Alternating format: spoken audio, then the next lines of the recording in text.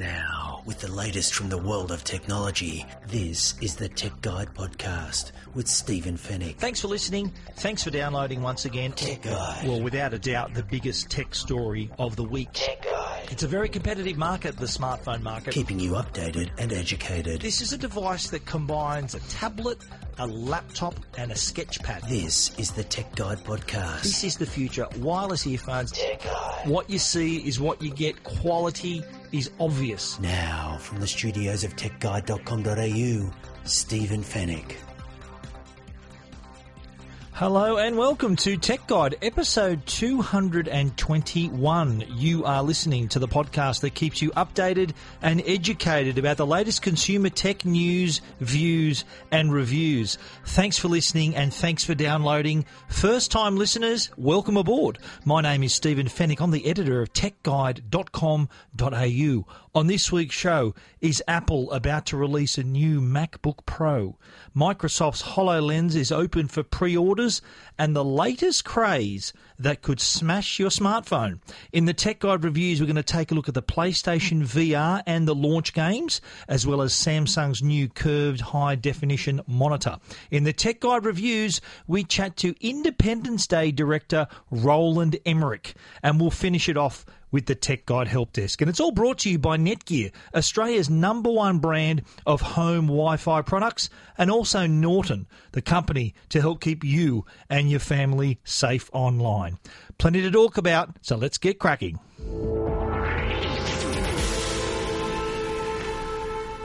Well, there's a lot of rumours circulating about the MacBook Pro. They have been for some time, I should say. MacBook Pro, it's been a few years since the design has changed, and the rumours, according to all the rumours, that is about to change with an all-new design, an all-new MacBook Pro. It'll still be available in the 13-inch and 15-inch sizes, of course, with Retina display.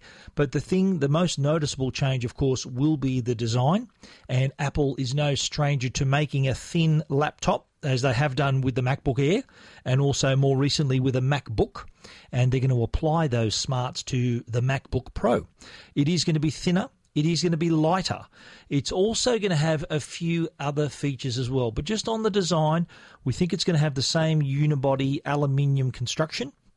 It is going to be thinner, and you've got to remember that Apple have developed the technology to make thinner keyboards, thinner unibodies, and they've even created ways to spread the battery around even inside the chassis of the computer so that it can take up less space as well. The screen is also thinner than ever. They developed screen technology with the MacBook to make it even thinner. So add all that up, and we're likely to see a new MacBook Pro as early as next week. The rumours are pretty strong. There are reports that October 27 for some reason is a date that I keep hearing. So if you are in the market for a MacBook Pro, my suggestion is to wait a little while because you may have a brand new model to choose from next week. But what is it going to have? What are the new features? Well, one thing a MacBook Pro will never have is a touchscreen. A lot of Windows PCs, a lot of Windows laptops have this touchscreen feature, not so the MacBook Pro. But what it is going to have is probably the next best thing, and that is a small OLED touch panel. So anyone who's ever used a MacBook Pro or any Mac laptop for that matter will notice at the very top of the keyboard is a thinner row of keys that are function keys, media control keys. They are the thinner row of keys on the keyboard at the very top, just below the screen, near the hinge of the MacBook Pro. The OLED screen, this OLED touch panel, is reportedly going to replace that top row of keys. And on this little display, it will show you the application that you're using.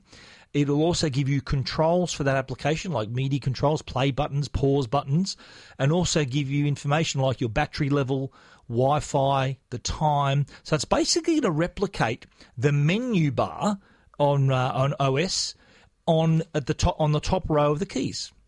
And that will, of course, allow you to interact with that screen. So if you need to use those media control keys or find what other Wi-Fi networks are available or do a search using Spotlight or you look at your notifications, you can simply press on that OLED panel as if you would a normal key on the keyboard.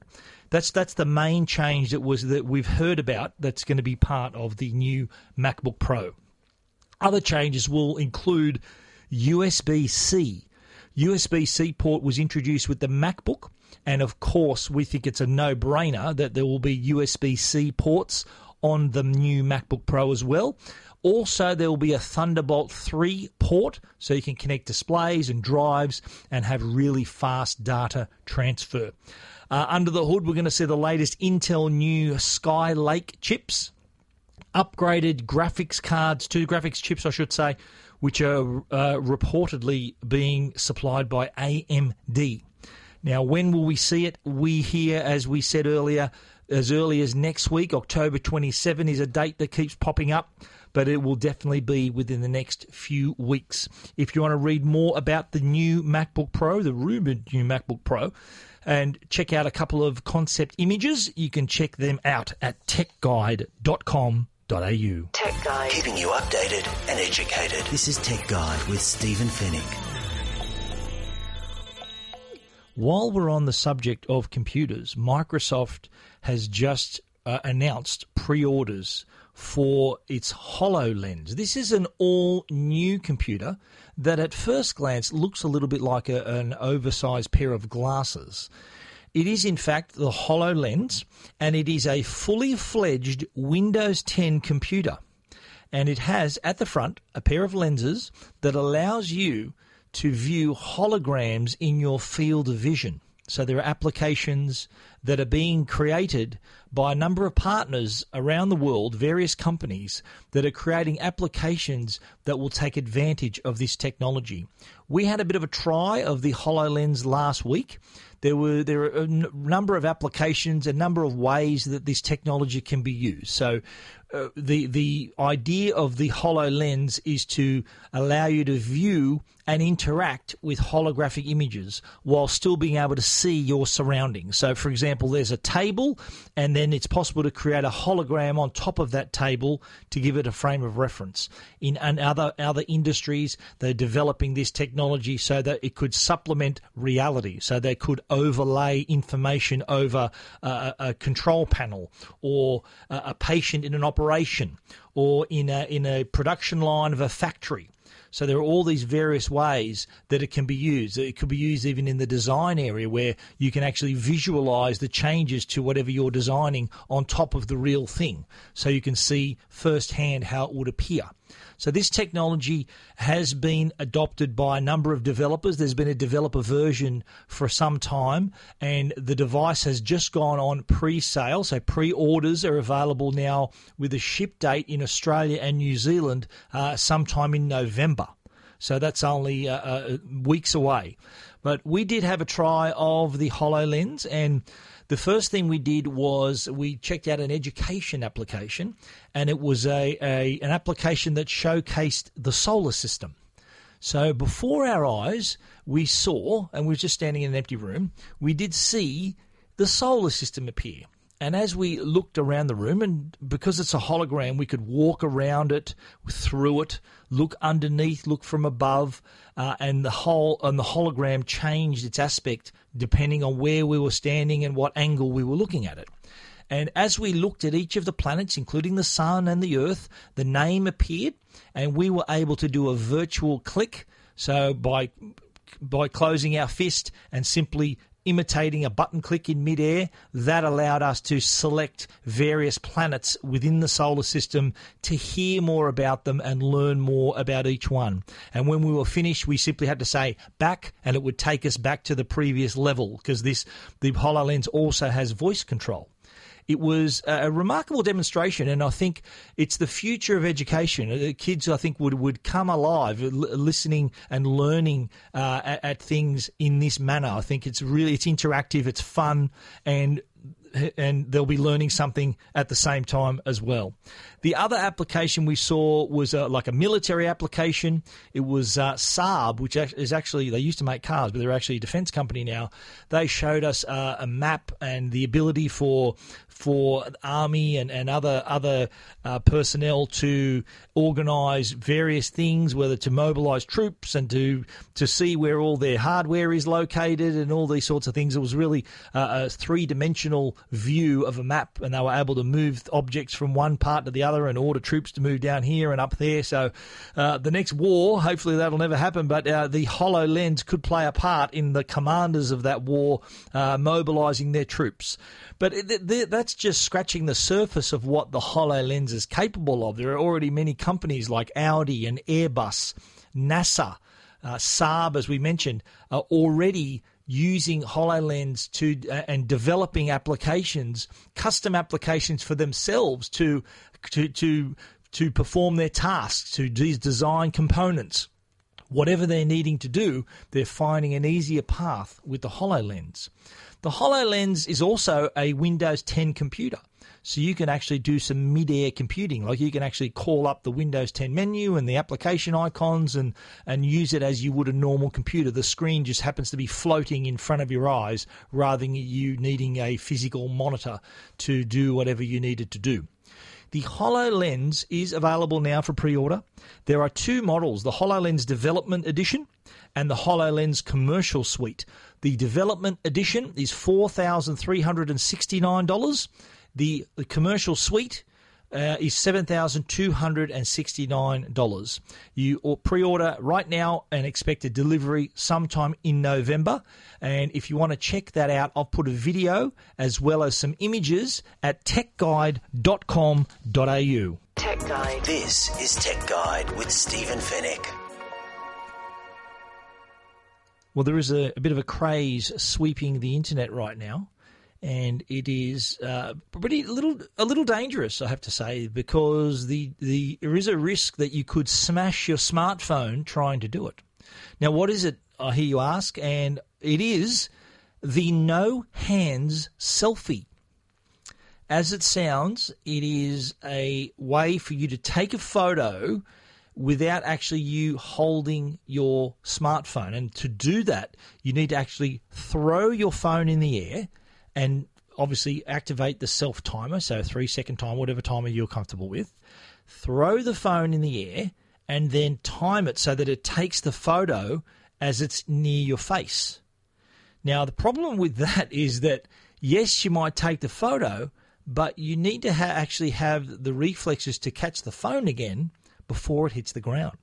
Unfortunately, there's been a few people who've been unsuccessful, their phone smashing to the hard ground and breaking their screens or breaking their entire phone altogether.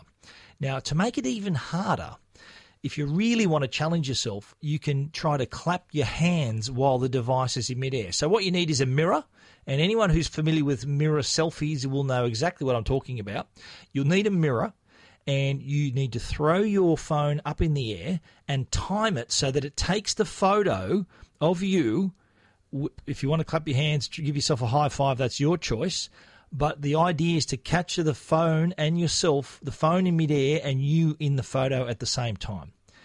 There was a guy, Seth Schneider, his name is, who actually took a photo and said he tweeted the photo saying it was the proudest day of his life. He took a picture of himself giving himself a high five. On Twitter, that photograph was retweeted 180,000 times and liked 450,000 times. Such is the scale of this new craze. So if you are going to try this out, I've got a few hints to give to you to give you the best chance of success, but also the best chance of not smashing your smartphone to pieces. Number one, put a case on your phone. So a rugged case would do the trick. Ones that are designed to be, if you drop your phone, it's still going to protect the device. Number two, if you are going, if the phone does fall to the ground, try to break the fall with a pillow or a mattress or a towel or blankets or something that'll keep your phone from hitting the hard floor. Now, here's a little bit of a tip on technique. Now, what most people are doing is setting the timer and throwing the phone so that it takes so they throw the phone up in the air, it reaches the top of its arc, and on its way down, they're timing it to take the photo on the way down. Well, that's risky because it's not going to give you much time to catch the phone. So what I suggest is take your photo, set your timer, and take your photo as your phone is going up. So as it passes upwards in front of your face, time it so that it takes the photo then rather than on the way down. At least this way, it goes up, it takes the photo, reaches the top of its arc and comes back down again. You're ready to catch the phone. So that's another tip. This way you're going to save your phone hitting the floor. The other thing to do, and a lot of people are using mirror selfies here, so they're in bathrooms and places where they're standing up and there's a hard floor underneath them. What we suggest to do, if you do happen to have access to a mirror, try kneel in front of the mirror so that it's less of a fall to the ground. If you do miss catching your phone again, you at least will be kneeling down so it's not as far to the floor as it would be if you were standing up.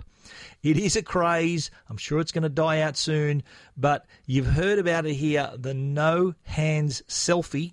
If you want to check that out, I've put some images of people actually completing successful no hands selfies, some interesting ones there, as well as Seth Schneider's tweet and his photograph.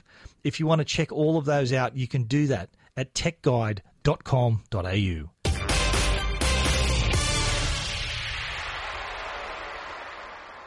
The Tech Guide podcast is proudly sponsored by Norton, the company that can help keep you and your family safe online.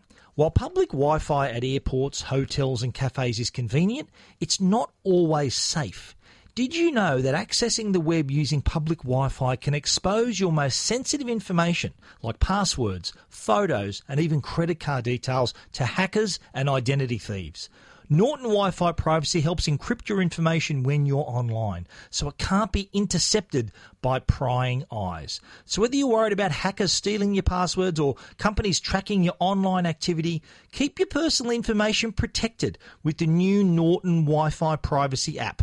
To learn more, visit au.norton.com or search for Norton Wi-Fi Privacy on the App Store or Google Play Store. Tech Guide. Now, a Tech Guide review with Stephen Fennick. Tech Guide.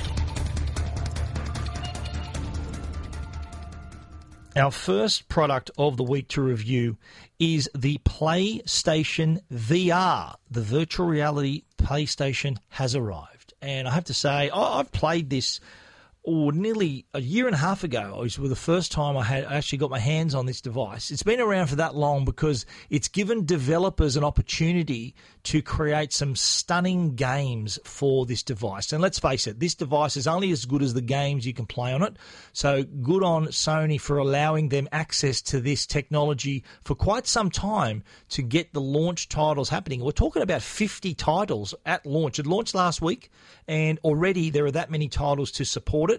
And we're going to talk in a little while about those the picks of the launch titles. But first of all, let's have a chat about the device itself. The PlayStation VR is worn over your head. There's a headset, so there's a lens, there's an eyepiece, and a headband that fits over your head and takes the weight of the eyepiece in the front. And the eyepiece fits.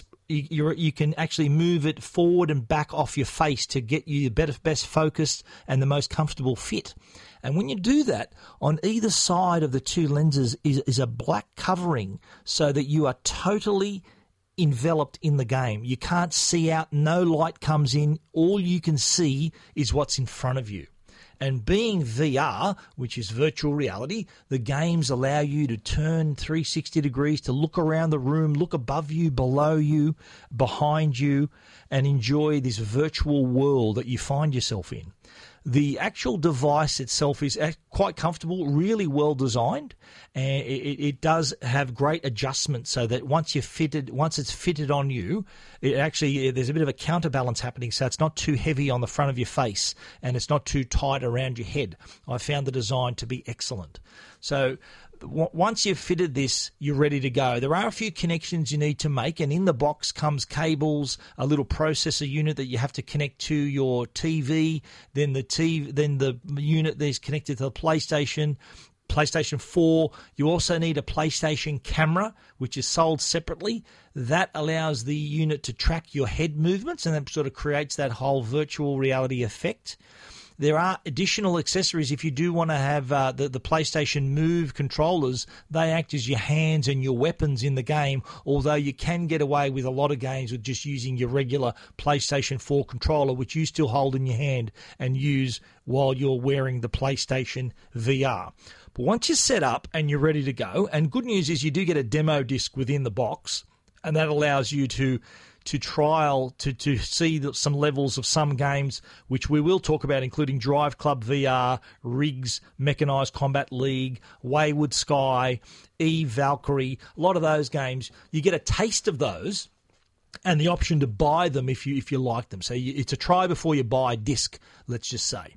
Once you started, once you get into this world, it really is remarkable. It is, as I said in my review, it is a game changer. The way games are going to be created, developed, and enjoyed by players is totally going to change. And this is a great way to showcase the virtual reality technology, because it's been around for a little while, and being able to look at 360 photos and videos and things like that, yeah, that's okay, but this allows you to enjoy virtual reality experiences tailor-made for this device, so it really takes it to the next level. I think this is going to be a great on-ramp for people to experience VR and gaming and really take it to the next level. The PlayStation VR, I think you're going to look back on this time and it's going to be seen as something that really changed entertainment, changed gaming for sure, but also you just think of the potential for this technology. What's to stop a filmmaker creating a 360-degree virtual reality film that you just happen to be a part of? You're in the middle of it. And these games, that's how you feel. You're in the middle of the action. You're sitting in the cockpit of an aircraft. You're standing in the middle of an arena. You're in the middle of this environment. You can look around and experience these things as if you're there. It is really going to change things up. Now, I did speak earlier about the launch titles. There are a few of them, and we took a look at the pics of these new launch games. There's a few to choose from. If you're a Batman fan, it's a no-brainer. You need to buy Batman Arkham VR. Now, this isn't really an action game. It's more an investigative game where you're there in the world of the Caped Crusader. There's a mystery that needs to be solved. You get to visit Wayne Manor, the Batcave, and there's even an opportunity for you to try on the Batsuit. Definitely worth a look if you're a Batman fan. Eve Valkyrie is a high-speed flying space combat game. As close to a flying simulator as you can get. It's got pretty accurate controls if you ever piloted an aircraft or used a flight simulator. It is pretty high speed, so this one is for those with pretty strong stomach and ability, because this one made me a little bit dizzy. I was sort of spinning around and twisting around, and that's bad enough in using a normal screen, let alone with VR. It can be a bit much for some people. Rigs Mechanized Combat League is another game. Allows you to pilot these machines, these combat robots. So you're sitting inside the robot. The robot's got its own arms and legs and weapons, and you got to help your opponents score and blow up you got to help your teammates score, I should say, and blow up your opponents. It is a pretty addictive game. It allows you to jump around the board, jump around the arena, play various different environments. Definitely worth a look. Battlezone is a tank game. It's a bit slower than than the Rigs game, but again puts you in the pilot seat and allows you to play these games as if you're sitting in the middle of the arena. There are some other titles that really are going to showcase VR in an excellent way. One of them is with a game called London Heist, which is a part of a game title called VR Worlds. It's one of these mini games on board that disc. And I played this a year and a half ago, And it was excellent then, and it's even better now. And this is a game that allows you to step into this game. You are questioned, you're interrogated, you're in a gunfight, you are in a car chase, and in the car chase you can look around the car, lean out of the car, shoot back at the bad guys. It is remarkable. People watching you play VR, by the way, are going to think you're crazy because you do look a bit silly when people outside looking in watching you play the VR because they can't see what you see. Or they can actually if they've got the screen. You've got the screen on as well because they see what you see on your television. So you are going to look pretty crazy. It's worthwhile if getting someone to video you while you're playing London Heist. That's what I did in Berlin a year and a half ago. I did look a bit of a goose, but I was having loads of fun. Another game, a good game, is Here They Lie, which is a bit of a scary kind of atmospheric game that takes you through these creepy environments and there's some mysteries to be solved and it's a few frights along the way.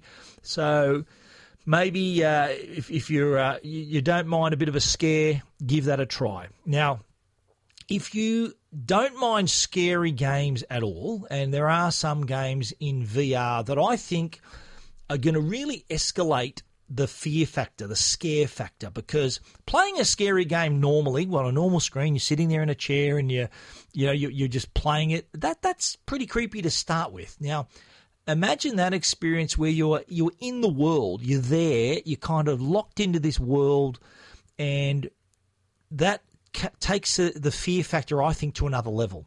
There is a game called Until Dawn: Rush of Blood that's good for a few frights. If you don't mind that sort of thing, a lot of sudden scares, things jump out. This horror game is pretty creepy. It starts off as a ride at a carnival, but then you end up battling killer clowns and children and spiders, and it's all kinds of things. It is really, your heart's going to be pumping playing this game. But that's the whole idea of VR, to take us into these worlds, to give us these experiences that a normal game wouldn't. And I've got to say, PlayStation VR has succeeded on that front. If you want to read more about the PlayStation VR and those games, you can check that out at techguide.com.au. Keeping you updated and educated. This is Tech Guide with Stephen Fennick. Tech Guide. Righto, next up we're talking about a curved monitor from Samsung. It's a 27-inch curved monitor. It's the CF591. 27-inch full high-definition monitor, but it's got a little curve in it. It's got a 19-degree curve, to be precise. And what this allows you to do, it is 27 inches wide, 16:9 aspect ratio. So it does that curve on the monitor really is effective. We've heard of curves on televisions, and Samsung have put plenty of curves on their TVs, and that's fine, but don't forget you're sitting a few metres away from it. So the curve is there, and you can enjoy the immersive quality that it offers. But having a curve on your monitor, something that you sit half a metre away from, the curve is even more immersive, in my opinion. So if you're using it, obviously, for your day-to-day work, it's quite a big bit of real estate there. You can split your screen and do lots of stuff. But when it comes to doing things like playing games, watching movies, it does really take it to the next step. There is speakers built into this, by the way. There is the design is actually quite stylish. It's got a white rear panel, a bezel that's virtually non-existent on the top left and right sides of the screen. There's a small chin on the bottom. It's a silver panel that runs along the bottom of the display. It's got a circular stand that's got a pretty small footprint, so it's not going to take up too much space. On the connectivity side, you've got one HDMI slot, a display port, also a D-sub port as well. There's headphone, jack, audio in. So connectivity is not too bad. No USB, no Thunderbolt. So if you're wanting to connect a Mac, for example, you have to use you got to hope there's a HDMI connection, which is what I did with my MacBook Pro. And if you can use the HDMI connection to link up a Blu-ray player or a gaming console. You can put a PlayStation on this thing or an Xbox. So you could use this monitor not only for your computer, for those other products as well. Now, it's full high definition, so it's 1920 by 1080. It's got 3,000 to 1 contrast ratio. I was really impressed with the picture quality and the color reproduction. It does use Samsung's active crystal color technology, which has a pretty respectable black levels, nice colours as well. And if you're a gamer, there is AMD FreeSync. Now, this allows you to, it plays really fast-moving images really smoothly, but it also syncs with the refresh rate of whatever you're pumping into it. So if you're playing a game, it matches the refresh rate and minimises that latency, because every second counts in a game. If there's one bit of latency, a little bit of lag in the game, that could mean the difference between you winning that game online or losing. So gamers, this is a really important feature for them. It's got a 5 millisecond response time, so it's pretty fast to begin with, but that FreeSync helps it along even better. The device is, one thing I would have liked to have seen on it is maybe a secondary HDMI port and maybe even a USB port. There's no USB on it at all. There's just the connections that I mentioned earlier. But overall, I quite enjoyed using this. It did give you that immersive feeling whether you're watching a movie or playing a game. We used it as well to watch some Blu-rays on it as well. The quality, the image quality was great. That full HD picture was pretty sharp. Those black levels, as I mentioned, were pretty nice as well. But one downside is it's expensive. It's $549.95. So that's a lot of money to pay for a monitor. Granted, it is a good monitor. It's got great screen. It's got a really nice, elegant design. That nice curved screen looks really good, looks really stylish, but you're paying $549.95. If you want to read more about that review, you can check it out at techguide.com.au. Tech Guide. Now, a Tech Guide interview. Tech Guide. Our Tech Guide interview this week is with a film director named Roland Emmerich. Now, he is best known for directing blockbusters like Stargate and the original Independence Day, which was an absolute blockbuster 20 years ago. Well, 20 years later, Independence Day Resurgence is just about to be released on Blu-ray disc, 4K high definition, as well as on digital as well. We got a chance to chat with Roland Emmerich about the film. We asked him about why it took so long to create a sequel, how he included a well-known Australian cast member, and his thoughts on 4K and that whole setup for home viewing. And here's what he had to say earlier. Well, hi, Roland. Thanks for joining me on the Tech Guide podcast. Hello. Congratulations on the film. I really enjoyed it, Independence Day Resurgence. It's been a long time since the original film. When did you decide that a sequel would go ahead? Was that a hard decision? Well, it was like kind of several reasons how that happened, and it took quite a long time. First was like kind of, first I was like inspired by technology. When I was doing the movie 2012, I was just amazed what and how you can shoot movies these days and what you can create in the computer. Mm-hmm. And at that time, I started talking to my visual effects supervisor, Volker Engel. Volker, what could we do in a new Independence Day? Uh-huh. And that was like kind of the kernel of the first interest for me, because I'm always, was not so interested in doing a sequel of any of my movies. So, and then, over the years, then I naturally went first to Fox and asked them, would you be interested in? They said, yes, we would. And then I kind of started, working on, several scripts until we finally, found the right way to tell it. Did you have fans in those years between the original film begging you to create a sequel? The first 10 years I was like constantly asked. Uh-huh. Not only by the studio, by everybody else. And but I always said, look, I have so many other movies I want to make, and I generally don't really like sequels. And I kind of said, if I do something, it has to be, something totally different. And okay. And then it actually helped to me that I waited too long, because by that time, some sort of a new generation was growing up, and I could make it about the handoff of the older generation to the younger generation. Well, how important, once you decided to make the sequel, how important was it to get as many of the original cast together again? Well, yeah, it's like super important, because otherwise it would be a totally new film. So also, when I found out, you know, like in social media, you start, you know, like asking your followers certain questions because you make like little surveys. And, you know, and I kind of found there was a huge love for all these characters. And so it was an absolute given. And I stayed friendly with Jeff Goldblum, a little bit also with Dale Pullman, but like mainly with Jeff Goldblum.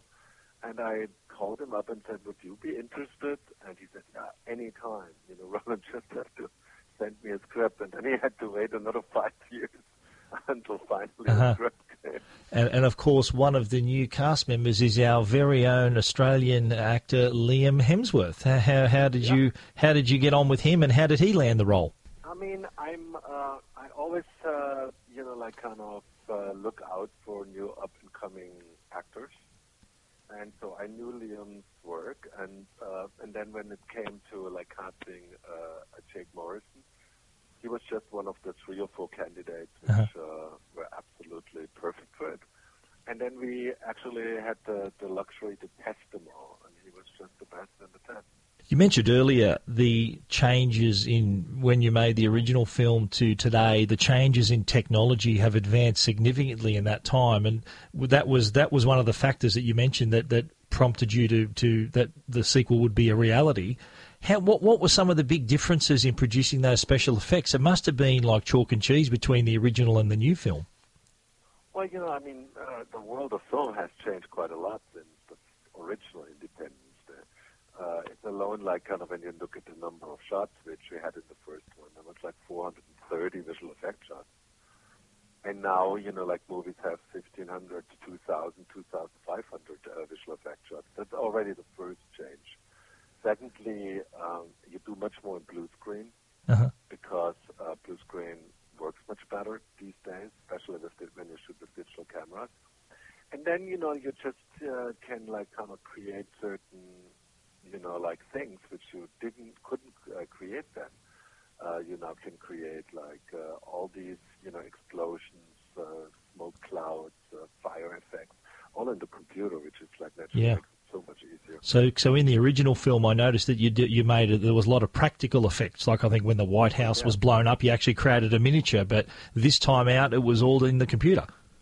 Yeah, it was like kind of. It's like actually. On the one hand, you know, sometimes you miss the old days because you like kind of were a little bit more experimenting and you did it more yourself. But on the other hand, you know, like digital, the whole computer, you know, CGI can open up your mind and you can like now create things you just couldn't before. You know, I mean, there's no limits to your imagination anymore. Was there an effect in the first film that you couldn't achieve that you could have today? Was there something in the original Independence Day that you thought, well, I'd love to do this, but I can't? There was actually many stuff we had in the script which we couldn't do. Can you name any of those? Kind of mainly stuff when the ships came, you know, into the atmosphere. We wanted to do certain shots and we just couldn't do them for not only technology-wise, but like kind of the kind of money we had. Yeah, sure.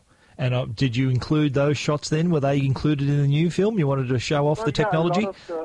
A lot of the things, you know, what you see in the new one, it's like actually inspired by stuff we couldn't do in the first one. The whole thing that like kind of one of these ships enters Earth's atmosphere, and you know, and has like kind of some sort of gravitational pull. That was like pretty much we had that already in certain glimpses in the first one in the script, but never could pull it off. Yeah. So, but this time we made this the main, you know, like big, you know, scene in the you know, in the first half of the film where you like have to kind of some sort of. It stands pretty much for the big destruction scene in the first one. It's like kind of actually this ship coming to Earth. Sure. Yeah, I did notice in this film that a lot of the landmarks were taken from one part of the world and crashed down on another part of the world. I think I noticed the Burj Khalifa crashed down into the Thames, and I think it was the Petronas Twin Towers as well. Who decides on which landmarks you're going to destroy? Well, you know, I mean, it's always like a little bit, you know, I mean, the whole thing, you know, I was like kind of for White House Down, my last big movie. I was like in Singapore to do promotion, and I realized all of a sudden Singapore is a very little known town, and everybody there asked me, "You have to destroy Singapore," and I said, "Well, I think we'll do just that." And that was like kind of where everything gets lifted off. But then, again, for like kind of cost reasons, we had to kind of take out the destruction of Dubai, but we kept in the tower going down on like kind of London, and the Petronas Towers on kind of destroyed on the Tower Bridge. So it's like kind of just we had to do that. That was great. Now the film Independence Day Resurgence is coming out on Blu-ray disc and 4K Ultra HD. When you're making your films, do you look forward to the release of the Blu-ray and the 4K films in production? Do you deliberately put things aside? Well, kind of actually we put a lot of love into these things. Yeah. Because my main DP is like kind of pretty much like hands-on, kind of trying to kind of make the best like kind of 4K version of a disc. I mean that's like kind of we talk about it a lot, and then actually shows me stuff constantly and says, look there, we had to go a little bit brighter, otherwise the detail goes away. Here we can go darker because you want to kind of keep the images somewhat like kind of, you have to translate it. You cannot just cannot like kind of say, okay, let's just put it on. You have to really work for it. So you're in favour of 4K UHD? Is that obviously gives you the best vision? I would love to do movies in 4K. But it's just like kind of especially the visual. You can film easily 4K these days, but to create visual effects in 4K is still, I think, 3 or 4 or 5 years away. Yeah, but in terms of the home viewing, 4K discs are becoming more popular, and that, would you agree that would make your work look as you intended, as best as it can? Yeah, I mean, it's like I'm just like aware how TVs become bigger and bigger, and because of that, the quality has to become better. And I kind of also like realized naturally as a filmmaker that movies have a super long life, mainly on DVD and on television. So what you try to do is like kind of just try to create the best possible quality. Well, Roland, it's been a pleasure talking to you. I really appreciate you taking the time to talk to us today. Okay, thank you. Tech Guide. This is Tech Guide with Stephen Fennick. The Tech Guide podcast is proudly sponsored by Netgear, Australia's #1 Wi-Fi brand, and they're introducing the Arlo Q. This is an AC-powered 1080p HD camera with audio and enhanced night vision that lets you see and hear in perfect detail. Arlo Q is an indoor camera designed for the best experience indoors. It comes with two-way audio so you can listen and talk back as well.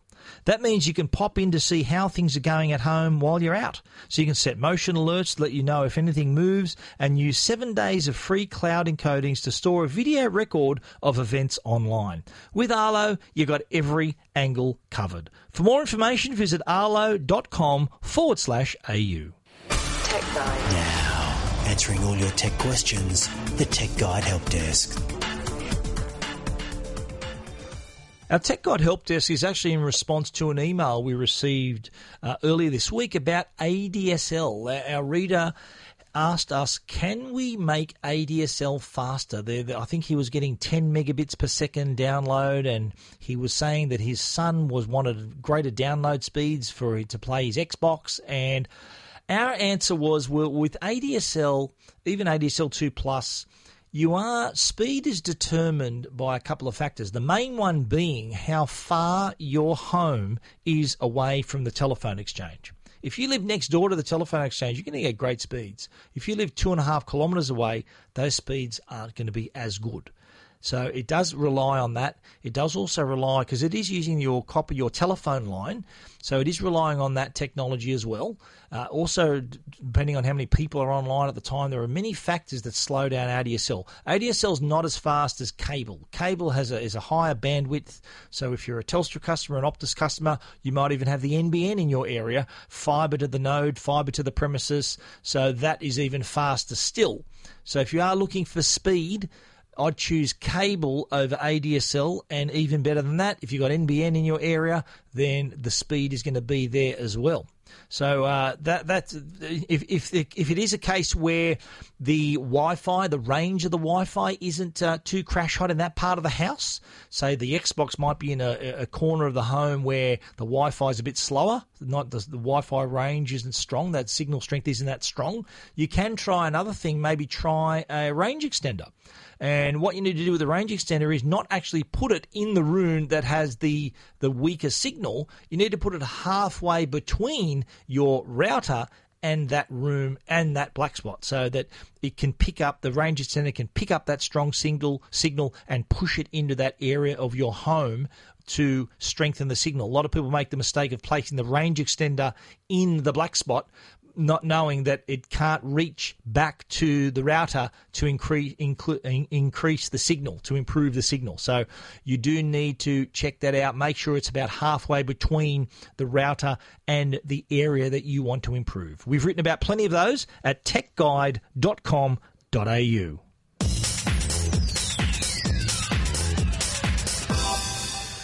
And that's a wrap on our show for this week. If you want to catch up on anything we've talked about, you can head to techguide.com.au. And if you want to get in touch, drop us an email, info@techguide.com.au.